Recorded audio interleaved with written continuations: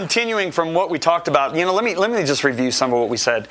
Jesus said it's to our advantage that He went away. Why? Because if He didn't, He wouldn't send the Holy Spirit.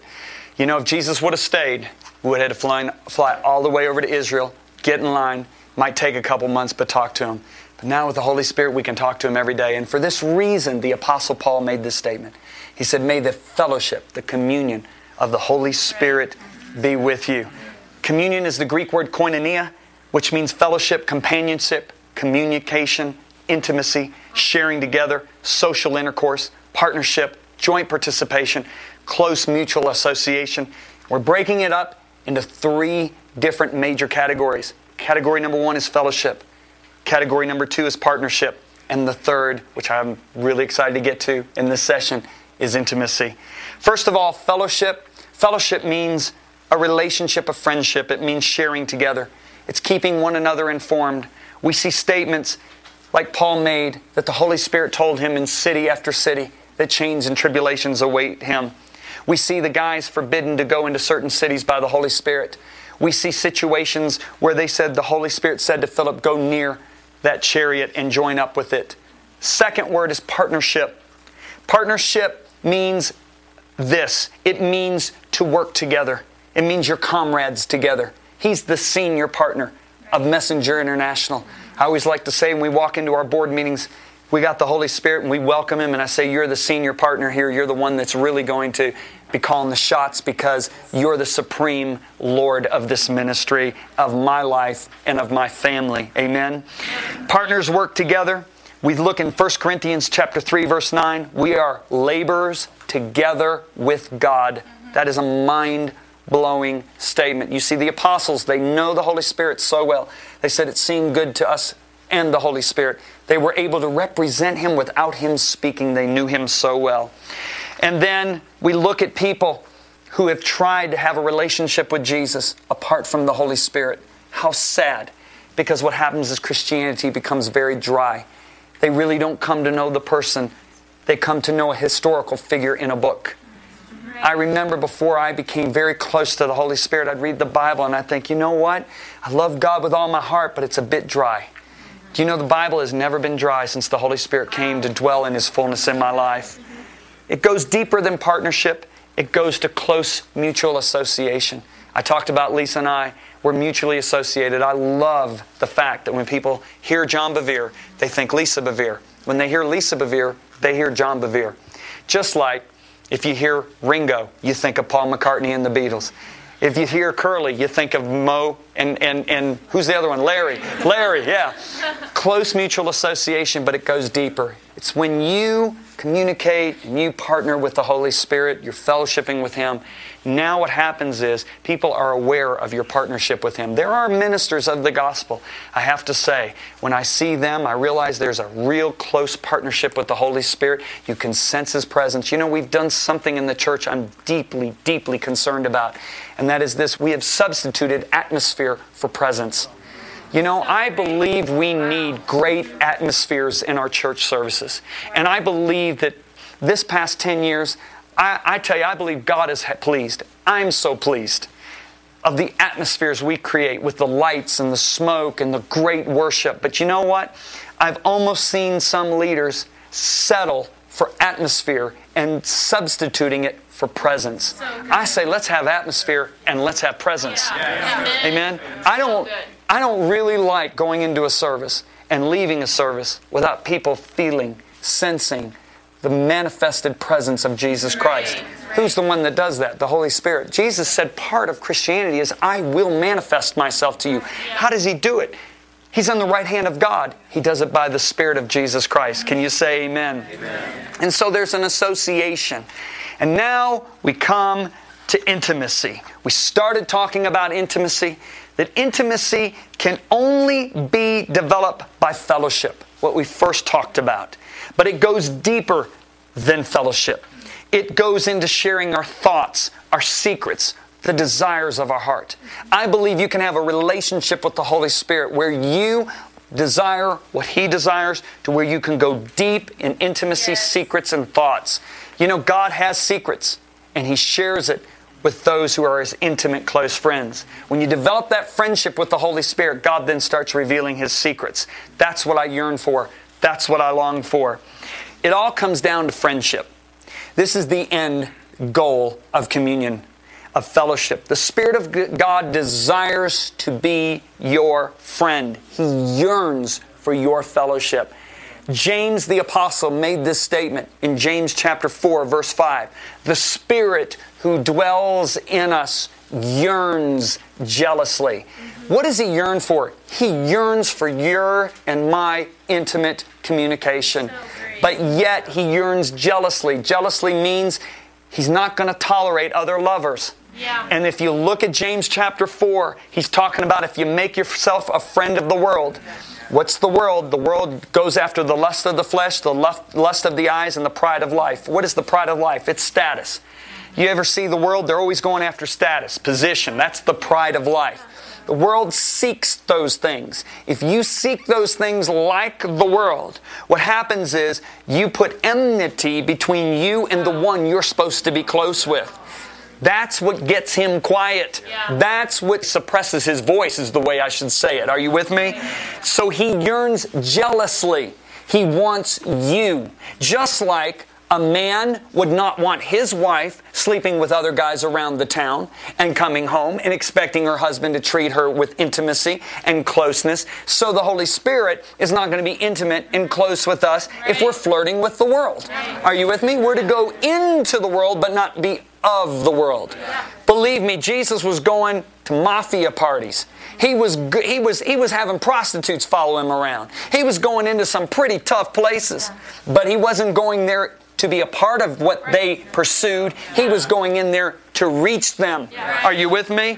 And so when it comes to intimacy, we discovered in one of our sessions, we found out that the Holy Spirit, if we had to look at it, he's mighty like a warrior, but yet he carries some of the feminine aspects. I'm not saying the Holy Spirit is a female. Never ever am I saying that. He's not some goddess. However, he can be saddened. He's the comforter, just like a female. If a child gets hurt, runs to mom first. He's the one that the Father and the Son protect. Said, you better not speak against him. You sin against him, you're done. Just like a husband say, you speak against my wife, you're done. Right. Are you with me? So in relating to him intimately, when we understand that yes, he's tender in communion and fellowship, but yet he's mighty in manifestation, when we go into our closets and we have fellowship with him, let's realize you're dealing with the tender member, the sensitive member, the one who can be easily saddened of the Godhead. So understand his personality when you go in to have fellowship with him. All right? Again, I'm not saying that he is a female. Now, a final secret that I've learned when it comes to intimacy with the Holy Spirit, and that is this: if you don't engage with him, he will be silent. You know something I've noticed? I've traveled to churches for 24 years, and when the person driving picks me up, do you know if I go to a really good church where they've developed good workers, do you know the person who picks me up, do you know what they're trained? You know what one of the things they're trained to do? Not talk to me. Yeah. Their leaders say, don't you talk to him unless he engages you. Yeah. Are you following me? So I've gotten into cars before, and I do it on purpose. I start asking my driver about his family, about the church, how long has he been with it, because I realize these guys, they won't talk to me if I don't say anything. I can sit there and open up and do emails and all that, and they won't say a word to me all the way to the hotel, because that's the way they're trained. Now, I find the Holy Spirit is a little like that. He will not engage you unless it's an urgent matter of Jesus, like, hey, there's 3 men down there waiting on you, get down there. Or I want you to go join this chariot, okay? But if you don't engage him, he remains quiet. He's waiting for you to engage him. This is why there are some Christians, the Holy Spirit has been quiet to them. They go, why doesn't God talk to me? Are you engaging him? Do you understand his personality? Are you realizing you are talking to the third person of the Godhead? Yes, they are one, but don't separate them. Don't confuse them. Are you with me? So talk to him. You would be amazed at how he will respond if you talk to him. Are you with me? And this is why many people go, God didn't talk to me. He hasn't talked to me in, weeks, years. Why? They don't engage him. He's almost like that driver. He won't say something. Like, they'll look at me, they're trained. They'll say, okay, the service is at 7, we're going to pick you up at 6:25. They know they have to say that to me. But if I don't get engaged in conversation, we're not going to have it. So I, as a speaker, I have to make a real point to engage in the people that are picking me up. Lisa does the same thing, because I want to know why. I go to places and they go, oh, your wife is amazing, this and on and on. Oh, she talked to us, she made me feel like I was the most important person in the world. And, that's my wife. She will just make you feel so at home. Now, Jesus continues His instruction to the disciples at the Last Supper. And listen to what He says. Now here it really gets good. He said, oh, there is so much more I want to tell you, but you can't bear it now. Now listen, He's looking at these 11 guys. I want to tell you so much more, but you can't bear it. You cannot handle it right now. Now that gets my attention. That puts my radar sensors up right there. When the Spirit of truth comes, okay, He will guide you into all truth. So in other words, there are things I want to tell you, I can't, but when the Spirit of truth comes, He will. Did you just see that? Yeah. He will not be presenting His own ideas. He will be telling you what He has heard. He will be telling you about the future. He will bring me glory by revealing to you whatever He receives from me. All that the Father has is mine. This is what I mean when I say the Spirit will reveal to you whatever He receives from me. Remember, Jesus said it was best. Everybody say best. Best. That He goes away. Right. The best thing for you guys is that I go away, right? Now, we see the continued benefit of this in these words I just read you. There's much more Jesus wanted to reveal to them, but He couldn't do it. But then He said, but when the Spirit of truth comes. So, if you recall, after Jesus was raised from the dead, 10 of the disciples were in a room with the doors locked. And boom, He appears. Now remember, He's not a spirit. Because He said, handle me, a spirit doesn't have flesh and bone like I have. But He walked through a wall. Now that's pretty cool. That means we're going to get to walk through walls when we get our glorified body. Okay? So the disciples are amazed. And so Thomas is not there. And they all come to Thomas a few days later and said, dude, we saw Him. I mean, He came in. We touched Him. Thomas went, you're nuts. What, have you gone back to drinking since He was crucified? You saw Him? I will not believe it unless I put my finger in His hands, I put my hand in my side, I won't believe it. So, what does Jesus do? He pops in a few days later again. This time Thomas is there. He said, okay, Thomas, come here. Let's take care of this first. Put your hand in my side. Put your fingers in the holes. See, I'm alive. And Thomas collapses and goes, my Lord and my God. Right? Now listen to what Jesus says. He said, Thomas, because you have seen me, you touched me, you handled me, you believe. Blessed are those who have not seen and yet have believed. Now, I used to say, Jesus, that was kind of hard. I mean, the guy's already groveling on the floor. He's already going, please forgive me my unbelief, right? And then Jesus looks at him and makes a statement like that. I'm like, that's a little hard. The guy's repentant. And the Lord spoke to me and He said, I wasn't rebuking Thomas. I was making a statement of fact. Right. He said, what I was saying is, it's much more blessed to not see me because you can go to a deeper level of relationship. Now let me explain what's happening here. There are 3 levels of relationship. You need to write this down. Number 1, it is the lowest level of a relationship. That is the physical. Everybody say the physical. Okay? This is the level of relationship, unfortunately, that many people get married off of. Right. She's got a great body. He's got a hot body. And they ignore everything else. I can ignore that. I know we don't get along. I know we don't talk very much together. But my goodness, I need this girl. And they get married. So they get married on the physical level, right? Unfortunately, the soul level wasn't developed. So what happens is after marriage, after the honeymoon basically wears off, she goes to her interests with her girlfriends, he goes to his interests with his sports, and they lose contact with each other. Because why? They got married based off the physical. Okay, are you following me? All right, the next level up, I've already mentioned it, would be the soul or the personality of a person. Now, this is the level in which David and Jonathan went to. The soul of Jonathan was knit to the soul of David. That was a comment that the writer of Samuel wrote. David made this comment. I am distressed for you, my little brother Jonathan. You have been very pleasant to me. Your love to me was wonderful, surpassing the love of a woman. He was not talking about a perverted relationship with Jonathan. He was talking about their souls were so tightly knit. They were so connected in their souls that it went even beyond the connection of soul he had with his wives like Michal and Abigail. Well, actually it was just Michal then. Are you with me? Because Michal was the only wife he had then. Now, I want to say this. This is the level where hopefully marriages connect to. Don't get me wrong. Physical's important. I love what Josh McDowell used to say. Physical aspect in a marriage is a 1/12 aspect, but boy, what a 1/12.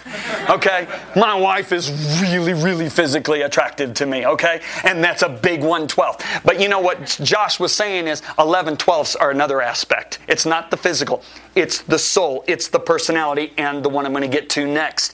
And so let me tell you something. Unfortunately, we've heard situations where married couples have left each other for somebody they met on the internet. You want to know why? I'm going to tell you something. I'm preaching one night. I go back to my resource table. There's a guy. He's got 6 kids. 2 kids in his arms, 2 kids grabbing his legs, and 2 kids running around, right? And the guy had this most depressed look on his face. I said, "Sir, are you okay?" He goes, "Not really." I said, "What's wrong?" He said, "Well, my wife left me today and my 6 children for a man she met on the internet." She developed a soulish relationship with this guy on the internet to where it surpassed the physical and the soulish relationship she had with her own husband with 6 children. This is why sometimes long-distance relationships, if they start out long distance, they end up being some of the best marriages. Because you don't have the aspect of, "Oh, look at his biceps," or "Oh, boy, look at her curves." You know, you don't have that standing in the way, blocking you from going to that level of the soul. Are you seeing this? And so that is the soulish or the personality level. The highest level of relationship would be the spiritual level. Now, this would be the level that Jesus was talking about with Thomas. All right?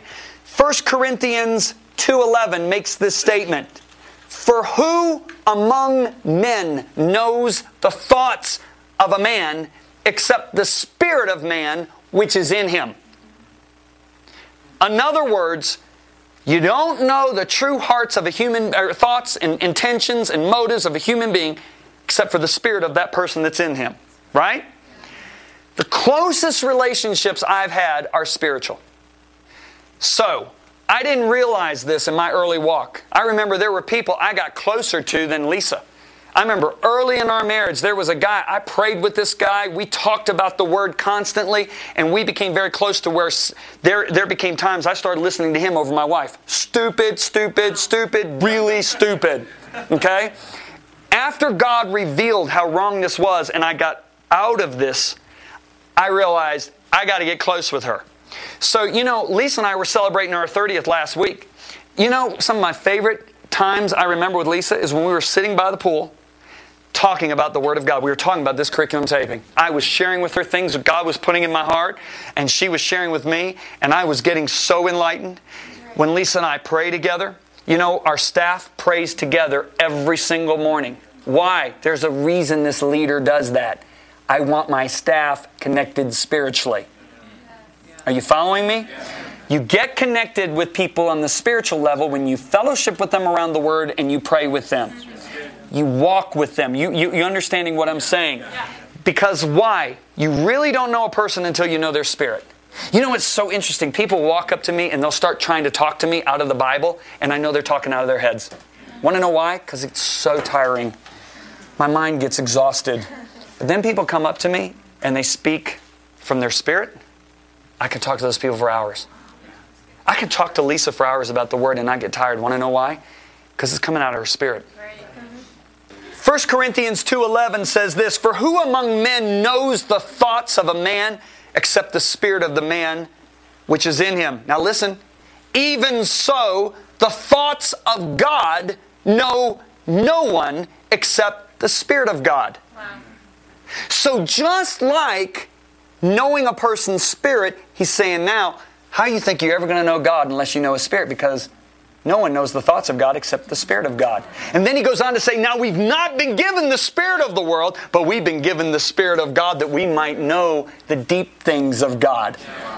Are you getting this? I said, are you getting this? You see, Paul went to this level. Paul made the statement. He said, but I make known to you, brethren, that the gospel which was preached by me is not according to man. For I neither received it from man, nor was I taught it, but it came by revelation. He got it from the Spirit of God. Right? So, Paul goes to this depth of this relationship with Jesus. It's so deep that Peter finally writes a letter towards the end of his life. And he says, this guy, Paul, he knows Jesus so well, so deeply, I don't even understand some of his writings. I'm going to read it to you. 2 Peter 3:15 and 16. This is just as our beloved brother Paul wrote to you with the wisdom God gave him, speaking of these things in all of his letters. Some of his comments are hard to understand. What's going on here? Peter's probably still reverting back to when he walked with Jesus on the shores of Galilee, to when he was with Jesus physically when he fed the 5,000. And he keeps reverting back, and that's actually hindering him from going deeper. Wow. See, Jesus said, you're more blessed if you don't see.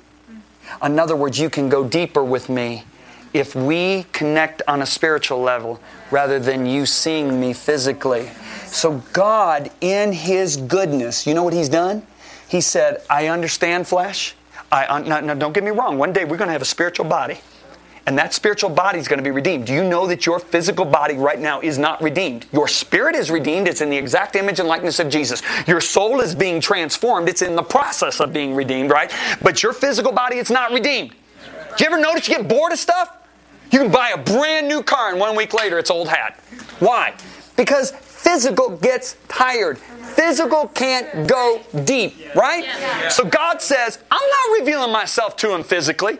I'm going to show them the deep things of God by my Spirit so they can really know me. So God says, I'm going to have a long distance relationship with you so you can really get to know my heart, so when we get to the marriage, we got a good marriage. Because remember I said some of the best marriages are the ones that started with a long distance relationship. So God says, I don't want your physical. It's not redeemed. I don't want it hindering you. And so Jesus isn't rebuking Thomas there. He's saying, Thomas, you can't go to the depth of knowing me if you just live in this physical realm. You got to get into the Spirit, and that is why Paul writes, from now on, we regard no one according to the flesh. Even though we have known Christ according to the flesh, yet now we know Him thus no longer. We know Him by the Spirit. The Spirit of the living God. Why? Because Paul says the Spirit searches all things, yes, even the deep, intimate things of God. For who among men knows the thoughts of a man except a man's spirit within him? In the same way, no one knows the thoughts of God except the Spirit of God. We have not received the spirit of the world, but the Spirit who is from God, that we may know the things that He's freely given to us, His intimate secrets of His heart, etc., etc., etc. So if you want a deep relationship with God, I'm not talking about weird where you're spooky. I'm talking about a real knowing of God. You have to know Him by His Spirit, because no one knows the thoughts of a man except the Spirit of man. Even so, no one knows the thoughts of God except the Spirit of God. Awesome. See you next session.